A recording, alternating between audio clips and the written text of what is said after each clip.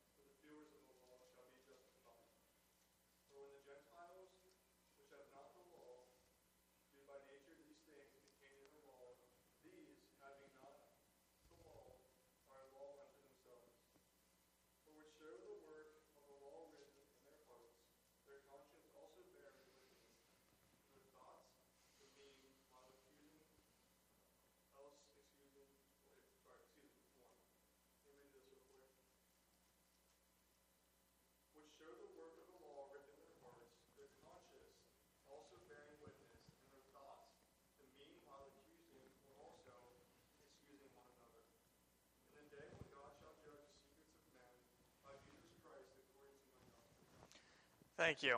So if you remember last week, we went through the first 11 verses of this portion of chapter 2, and we discussed really the Jewish influence and the way Paul was writing to the Church of Rome. My uncle made mention that these were presumably Jews inside of the church. So Paul is talking specifically here to Jews and moral Gentiles in Rome, as again my uncle had mentioned, and he's addressing certain issues that they had. So really, what is Paul addressing here, specifically in the first 11 verses, and then as we'll see continue through 12 to 29, the end of the chapter, is he's going to go in more detail of the error of their ways and their belief. So Paul here is addressing their hypocrisy by pointing out that is the Jews and the moral Gentile, their condemnation and judgment of the world for their unbelief. So, as we established last week, that in chapter 1, all men stand guilty before the judgment seat of God. No one is going to stand before God and say, I didn't know you. God is clearly revealed throughout all of nature. And these Jews and specific Gentiles here at the Church of Rome correctly point that out. But they think that because of their keeping of the law and their circumcision, as we'll see, that they stand right before God, and that's clearly not the case. So, they point to the unbelief of others while having hard hearts and closed eyes to their own failures before the law and for failing to put their trust in Jesus Christ. And really, I think a very important verse in this whole chapter is verse 17. The Apostle Paul points out who he's writing to. He says, indeed, you are called a Jew. And what is the issue that they are resting upon here? Is you see this word here in verse 17, rest or rely. That is the key word, I think, in all of this chapter here, is rest, rely. What are these individuals and what are these Jews and moral Gentiles, what are they putting their hope and trust in? It's not in Jesus Christ. The Apostle Paul is pointing that out. It is in their supposed meticulous keeping of the law and the commandments, and also, as we'll see here, of circumcision. So, we establish the word rely or rest on the law. So God sees their unbelief, as mentioned in verse 4, and patiently waits for repentance by showing the words goodness, forbearance, and long-suffering. This in turn, this mercy of God, this gentleness and goodness of God, should lead these individuals to repentance for their sins. And what does it also say in verse 4? That they despise the riches of his goodness. That word despise is really a strong word. They despise the goodness of God, and they are not repenting and turning from their sins. And this in turn leads to verse 5. In verse 5, we discussed quite a bit last week, and the importance of verse 5 here in this passage. And as we look at verse 5, let me go ahead and read it. But in accordance with their hardness and their impenitent heart, you are treasuring up for yourself wrath in the day of wrath and revelation of the righteous judgment of God. And let me read verse 6. Who will render to each one according to his deeds. So Paul here uses two very strong words. He used despised in verse 4. And then also in verse 5, he uses hardness and impenitent. Impenitent just means unrepentant. So they have not turned from their sins. He uses those words to describe their hearts and warns them that continued unbelief and reliance on the law will lead to nothing but continued wrath heaped up for the day of judgment. As we just mentioned, because of the unbelief present in this group of people, they are heaping up wrath in the day of wrath. And let me go ahead and look at that as we examine this verse a little further, as I don't think we sufficiently concluded last week all that we were discussing, and there was a couple people afterwards that made mention of a couple things that I want to address. So let's examine the doctrine of eternal punishment as we briefly mentioned last week. And I like charts, I like illustrations because they help me out a lot. So let me just go ahead and draw this here as we discussed. I think taking into account Romans chapter 1 and Romans chapter 2 is pivotal here in understanding of what the Apostle Paul is saying. And really, as we discussed last week, these chapters are just a progression, one on top of the other. Chapter 1 is dealing with the natural, really Gentile world. Chapter 2 is dealing with these moral Jews and Gentiles in the Church of Rome, thinking they're apart from the Gentiles. And then, as my uncle will discuss later on in chapter 3, Paul lumps it all together, saying that there is none righteous, there's no man righteous, and then we continue on. But let me go ahead and I apologize if this writing is not super big. We have chapter 2, and what we're dealing with here is the natural man in chapter 1. And then chapter 2, the Jew or the supposed Orthodox. So these are people that, keep the law, they keep the commandments, and they think that by doing that, they're going to be righteous in the sight of God. And as we look here, I want to take an example. My dad mentioned last week of this verse that the Lord Jesus spoke about in Matthew 11. Let me go ahead and turn there real quick and read this, because I think this sets up the picture here of wrath in the day of wrath and the judgment that these individuals will face. So Matthew 11:20 to 24, I think this is a section that most of us here are familiar with. But the Lord Jesus is addressing a certain crowd. Let me go ahead and read it here. It says, "Woe to the impenitent cities." Verse 20 in Matthew 11, he says, "Then he began to rebuke the cities in which most of his mighty works had been done, because they did not repent. Woe to you, Chorazin! Woe to you, Bethsaida! For if the mighty works which were done in you had been done in Tyre and Sidon, they would have repented long ago in sackcloth and ashes. But I say to you, it will be more tolerable for Tyre and Sidon in the day of judgment than for you. And for you, Capernaum, who are exalted to heaven, will be brought down to Hades. For if the mighty works which were done in you had been done in Sodom, it would have remained until this day. But I say to you that it shall be more tolerable for the land of Sodom in the day of judgment than for you." Now, I really want to pay attention to that verse 24. Let me read it again. "But I say to you that it shall be more tolerable for the land of Sodom in the day of judgment than for you." So we're all familiar with the story of Sodom and Gomorrah, how in Genesis, God brought down wrath through the angels and destroyed all of Sodom and Gomorrah for their great wickedness, really for their homosexuality and just going after strange flesh, not being hospitable to strangers, all sorts of stuff. So we're well familiar with that story and the great wickedness of it. Even Peter and Jude mention it in their respective writings. So we understand the wickedness of these two nations, or these two cities. Then Jesus also explains of Tyre and Sidon. If you're not familiar, Tyre and Sidon, they're on the Phoenician coast. They were known for their luxuriousness. Sidon, the city of Sidon was on the coast, and they had traders go all throughout the Mediterranean, bringing in luxurious goods and spices and gold and silver, known for extravagant wealth, and Tyre also. And really, the Jews had in mind here of these people being extremely wicked. extremely deceitful and dishonest and ungodly. But what he is saying here, what Jesus is saying here, and thus also the Apostle Paul in 2:5, is that it's going to be more tolerable for Sodom and Gomorrah in the day of judgment than for these people that reject the truth of Jesus Christ. That's what's astounding. Let me read these words by John Gill.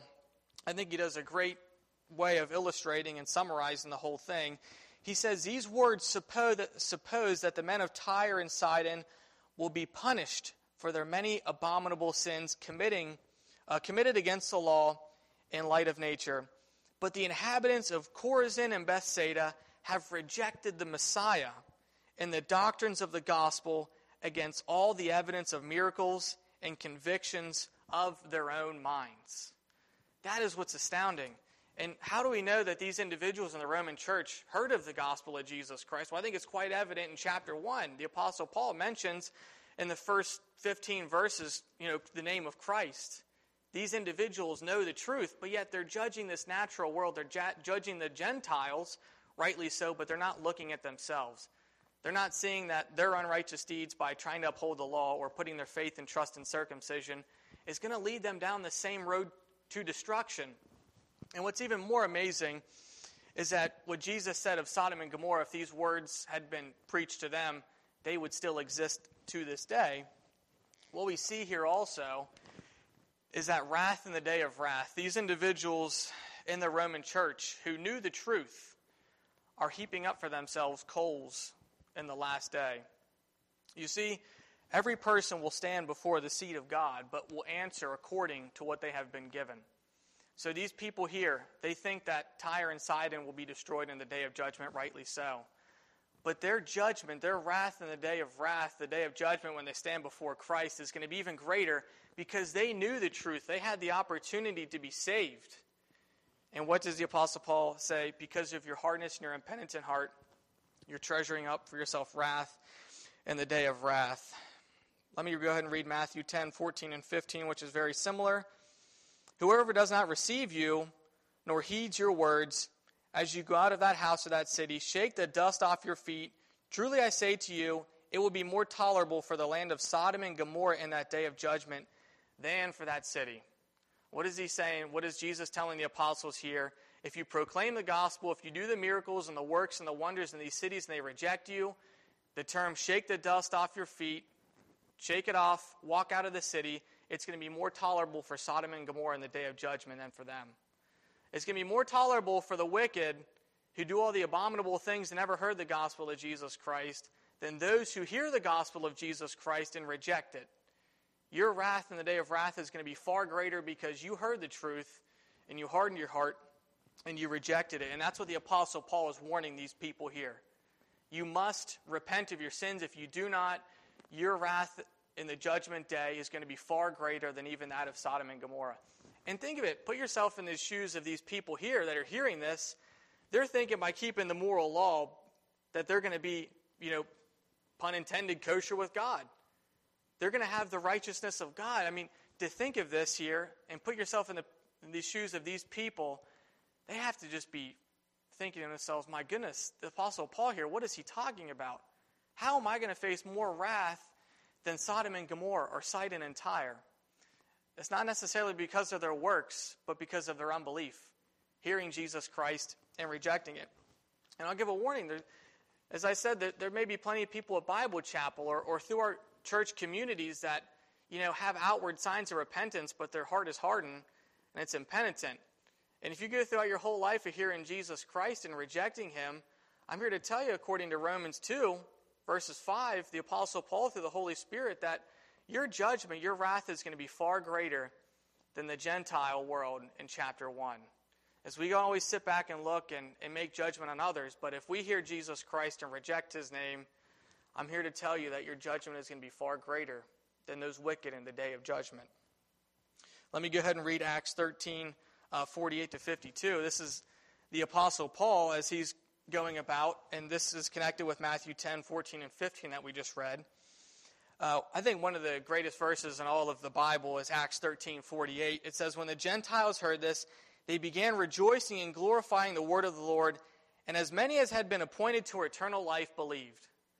That is an absolute wonderful verse of the sovereignty of God, that as many as heard the word of God, they were appointed to eternal life, they believed. But let's continue on and see what goes on here. And the word of the Lord was being spread throughout the whole region, but the Jews incited the devout women of prominence and the leading men of the city and instigated a persecution against Paul and Barnabas and drove them out of the district. But listen here in verse 51 and 52. Listen to this. But they shook off the dust of their feet in protest against them and went to Iconium, and the disciples were continually filled with joy and with the Holy Spirit. Barnabas and Paul, after going through and presenting the miracles and the gospel of Jesus Christ when they were rejected by the Jews, it says they shook the dust off of their feet. They basically left and turned the Jews over to themselves. Their hearts were completely hardened. Their hearts were impenitent. They saw Jesus Christ. They saw the miracles of his apostles, and they rejected. So it is more tolerable for Sodom, for Tyre, Sidon, and Gomorrah in the day of judgment than for these people here who rejected the apostles and their message of repentance in Jesus Christ. Think about that. And I encourage you, if you question your salvation, or if you don't think you're saved, you really need to take into consideration the more you hear the gospel of Jesus Christ and the more you reject it, the more your heart is hardened, your judgment in the day of wrath is going to be far greater than these people in chapter 1 in Sodom and Gomorrah for your unbelief, because you heard the truth. And before I continue on, if anyone has any comments or questions or anything to add, you can go ahead and do that at this time.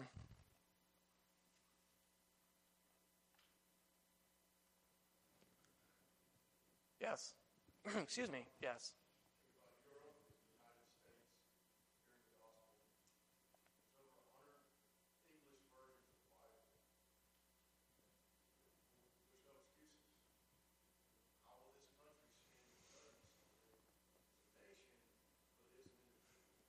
Yep.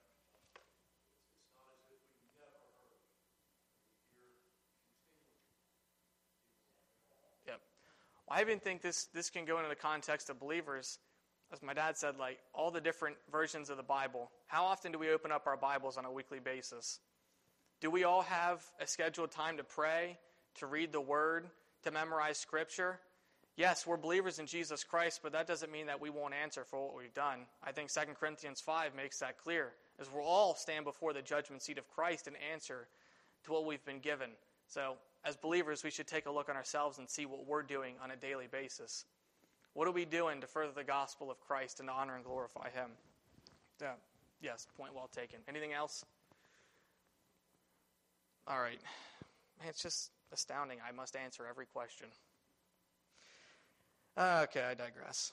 All right, as we continue on along those lines, we also talked about open up a can of worms last week that I didn't necessarily intend to, but it was, and I think it was good. So let's look at something else along those lines that were discussed last week. And what we talked about really is that the different people in eternal perdition and those who have not heard the gospel of Christ. Some may ask, how is it fair that there are some people in eternal perdition and eternal judgment that have never heard the gospel of Jesus Christ? Well, let me put it this way. It's completely fair because these individuals are still sinners and they rejected the natural evidence that there is of the existence of God. Their punishment is according to Romans 1 or the natural evidence.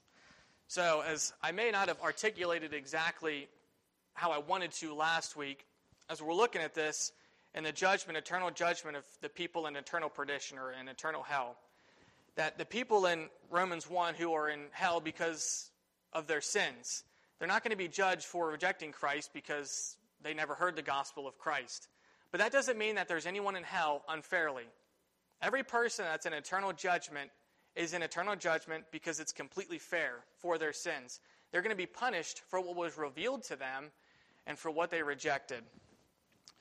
I think it is fair to say, based off Romans 5, that one rejection of Christ will result in condemnation, and further hardening of the heart through further revelation will heap up wrath of God even more upon themselves. So this is a continuation, really, of our discussion, is that, yes, the Gentile in the natural world in chapter 1 is guilty, and they are answering for that in all of eternity. But the people who hear the gospel of Jesus Christ and reject it time and again will face greater wrath and judgment in the day of wrath for their rejection.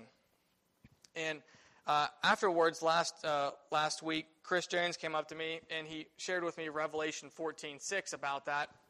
I'll go ahead and read it real quick, and he's not here this week.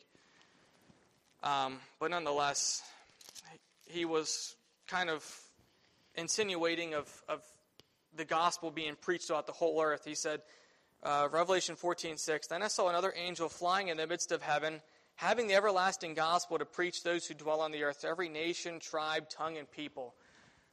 So I guess he may have been insinuating that every person will hear the name of Jesus Christ. And before I continue on, I do want to put that in context because that is completely true. How do we know that? Philippians 2:9-11 attests that.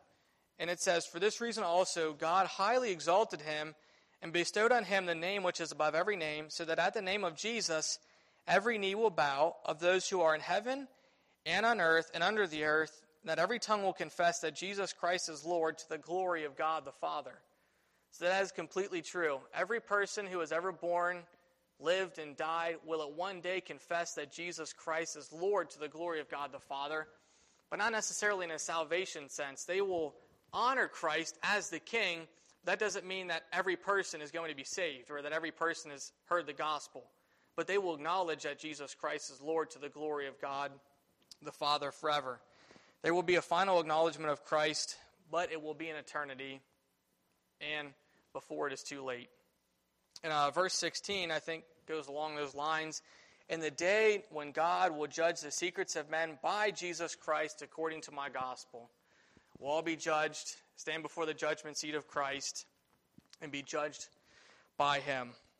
So that's just something to take into consideration. That does not mean every person has heard the gospel and that every person is going to be saved, but it's just a recognition that in the end, Jesus Christ will be uttered and every knee will bow before him on the day of judgment and afterwards.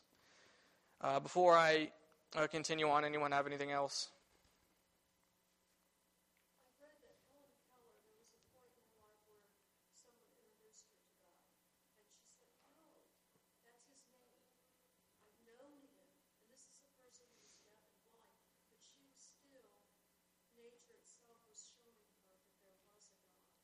Very much, yeah.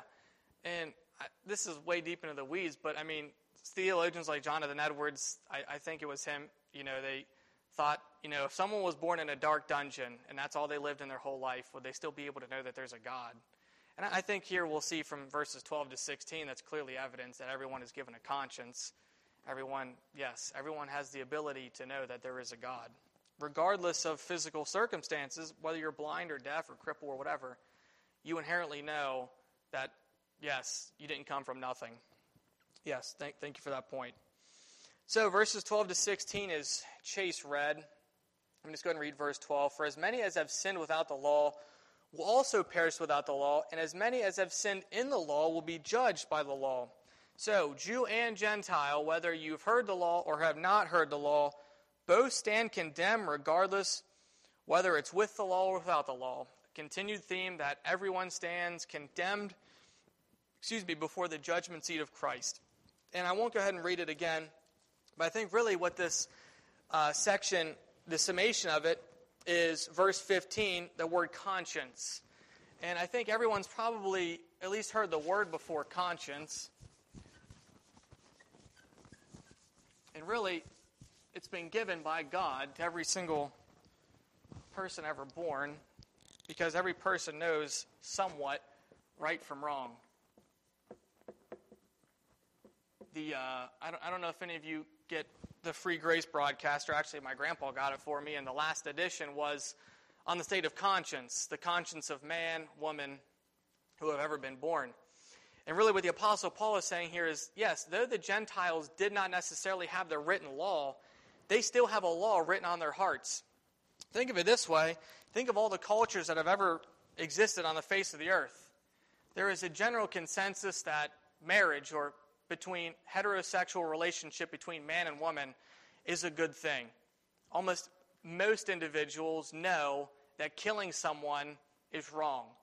That is, unless they harden their hearts, and that's a different discussion. But most people know that stealing or taking from someone is wrong.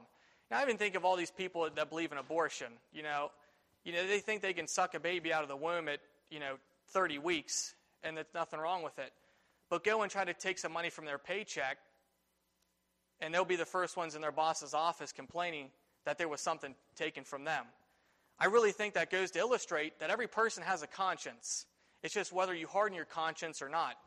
And that's what the Apostle Paul here is saying, is that yes, though the Gentiles did not have the law, they still had a law written on their hearts. They know that it was not right to murder. The Roman government, as pagan as they were, they knew that murder, generally speaking, was wrong. That's why they had laws. That's why they had civil government, so on and so forth. All of the pagan cultures that Israel dealt with, to some extent, knew that murder, that thievery, that taking from someone was wrong. And I think that's, not to get too deep into the weeds, but why Marxism doesn't work, because it's really against human nature. Everyone has what's theirs, and they don't want it to be taken, because people know what's right and wrong. So that's what the Apostle Paul is really saying here, is that they have a conscience. They have no excuse when they stand before God. They at least have that law written upon their heart. And Charles Ellicott, in his commentaries, he wrote this, and let me go ahead and read it here real quick. Jew and Gentile alike will be judged. The Jew by the written law, against which he has sinned, and the Gentile by the unwritten law of conscience, against which he has also sinned. The mere hearing of the law will bring no exemption to the Jew, and on the other hand, the Gentile, who at the dictates of conscience acts as if he were subject to the law, shall have the full benefit of the law given to him. And this will be done, this strict measure of justice will be applied at the last great day of judgment. Again, a reoccurring theme throughout the whole Bible and throughout chapter 1 and 2 and throughout the rest of Romans is that there is none righteous. Everyone stands condemned before God. Your condemnation can differ according to what you have been given, but every man, woman, and child stands condemned before God because they know right from wrong. In verse 16, in that day when God will judge the secrets of men by Jesus Christ according to my gospel. Really, when you think about it and you dig deep down into it, that's a terrifying verse for every sinner. For every conscience sinner, every sin that you commit, that is a terrifying verse, because every secret thing will be brought to light in the day of judgment by Jesus Christ as we all stand naked and condemned before him. Next time you sin, take that in consideration in the day when God will judge the secrets of men. And I thought of one verse, or one stanza of Rejoice the Lord is King, one of my favorite hymns by Charles Wesley. And I think it's the third stanza where it says, His kingdom cannot fail. He rules over earth and heaven. The keys of death and hell are to our Jesus given. I just think that's a real encouragement. Again, we see all the injustices. Jesus Christ will make it right on the last day by revealing all the secrets of men, women, and children who were ever born, and bring justice to it all. So in the last 10 minutes or so, it's 10:02, so I got about 10 minutes. I think I'm going to finish the chapter. And then next week, Lord willing, I think my uncle will take chapter 3. But let's go ahead and get started on the rest of the chapter. Verse 17, the Apostle Paul is now turning his attention back to the Jews and going through the commandments, all of the commandments that they think they've kept, but that they haven't. People think by their works or by their keeping of the law, they would be justified in God's sight. Not so, because if you fail at one point of the law, you fail or you fall at the whole law. Matthew 5:22, Jesus' Sermon on the Mount. This is a well-familiar verse. But I say to you that everyone who is angry with his brother shall be guilty before the court. Whoever says to his brother, you good for nothing, you shall be guilty before the Supreme Court. Whoever says, you fool, shall be guilty enough to go into the fiery hell. Breaking one portion of the law, one part of it, one day of your life, you're guilty enough to stand before the judgment seat of Christ. Romans 4:3. Romans 4:3. Let me go ahead and flip over there real quick. For what does it, actually Romans 4:4. Now to him who works, the wages are not counted as grace, but as debt. You trying to keep the law, trying to keep the 10 Commandments, it's not counted as grace or righteousness. It's a debt. It's a detriment to you. And the Apostle Paul, He says here in Philippians 3, 4-6, listing of his accomplishments here, he says, although I myself might have confidence even in the flesh, if anyone else has a mind to put confidence in the flesh, I far more. Circumcised the 8th day, of the nation of Israel, the tribe of Benjamin, a Hebrew of Hebrews as to the law, a Pharisee as to zeal, a persecutor of the church, as to righteousness which is in the law, found blameless. There was no better Jew than the Apostle Paul in the first century. If you look at all of his characteristics, all of his mental power, all that he did, there was no better Jew than the Apostle Paul. But what does he say in verse 7? He says, but what things were gained to me, these I have counted loss for Christ. What things were gained, his keeping of the law, his circumcision, what they were gained to him, he now counts them as loss for Christ. Because he knows, the Apostle Paul knows, that his works, his physical things that he does, are nothing compared to the perfect work of Jesus Christ. And let me get back here to Romans 2. Anyone have any comments to that section of verses? All right, and let's go ahead and briefly here finish up the rest of the chapter. Let me go ahead and read verse 25. The Apostle Paul now addresses really a problem that the first century church is going to have for quite a while. That is of circumcision. For he says in verse 25, for circumcision is indeed profitable if you keep the law. But if you are a breaker of the law, your circumcision has become uncircumcision. And this is something that the apostles and the early church elders deal with time and again. Acts 15, I think my uncle brought up after church last week, where the first Jerusalem council was brought together, where the apostle Paul and Barnabas went down to see the apostles and the elders in Jerusalem. James was there. And really they were dealing with the issue of the Judaizers and that of circumcision, that these Judaizers are saying that, yes, you have to believe in Christ, but, or plus, you have to be circumcised. There is no plus when it comes to justification. It is by the righteousness of Christ. And that's what the Apostle Paul is saying here. He also addresses it even in Galatians 2, where Barnabas and Peter were even taken away with it, saying that the Gentiles had to be circumcised to become Christians. No, that's justification plus works. That's faith plus works. It is justification alone by faith in Jesus Christ. Verse 25, let me go ahead and read this from the New Geneva Study Bible. Paul's argument in chapter 2 now moves to a climax. Condemnation results from failure to obey revelation of whatever kind. Jews had transgressed the Mosaic law, and particularly emptying circumcision of its real significance. Paul recognizes the privilege of Jewishness and of circumcision in particular, but physical circumcision is a symbol of sanctification and renewal of life. It's a physical symbol.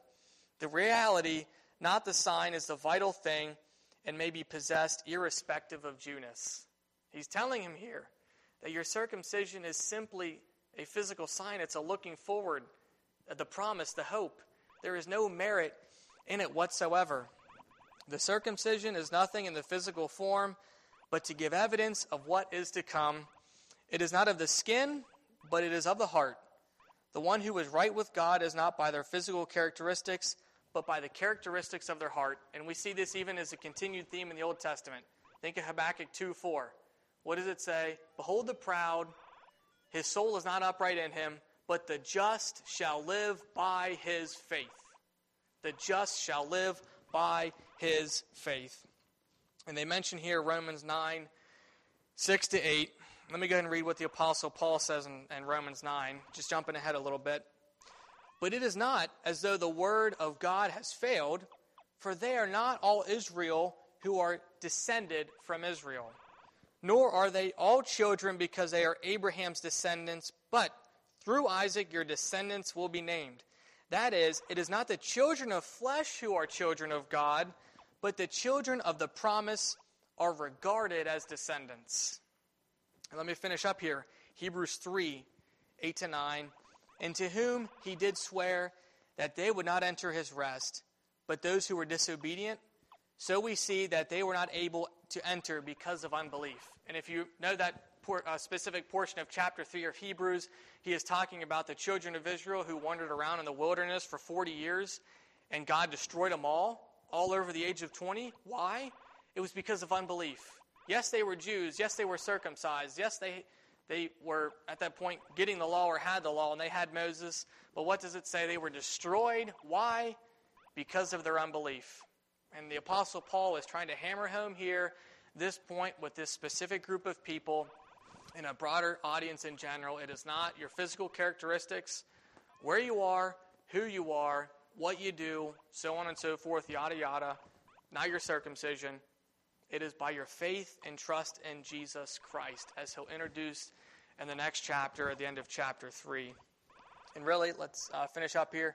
For he is not a Jew who is one outwardly, nor is circumcision that which is outward in the flesh, but he is a Jew who is one inwardly. And the circumcision is that of the heart, in the spirit, not in the letter, whose praise is not from men, but from God. And I think as every person in here, I believe, is probably a Gentile, unless you have some Jewish blood in here. I think it's an encouragement and a wonderful portion of this text that it's not by our keeping of the law, it's not by our heritage, it's not by our descendanthood from Abraham in the physical sense, but the door has been opened for all Jew and Gentile, that it's the circumcision of the heart from the Holy Spirit and having the righteousness of Christ on your behalf. That is how you are justified. And as we'll continue on through Romans, we will see that context. I think my uncle would take chapter 3, and lucky for me, I love chapter 4, so I'll get to do chapter 4, and we'll look how Abraham was justified. So if that's all, I'm done a couple minutes early. If anyone has any comments or questions, you can shout them out now, or if it's a more important matter, you can see me afterwards.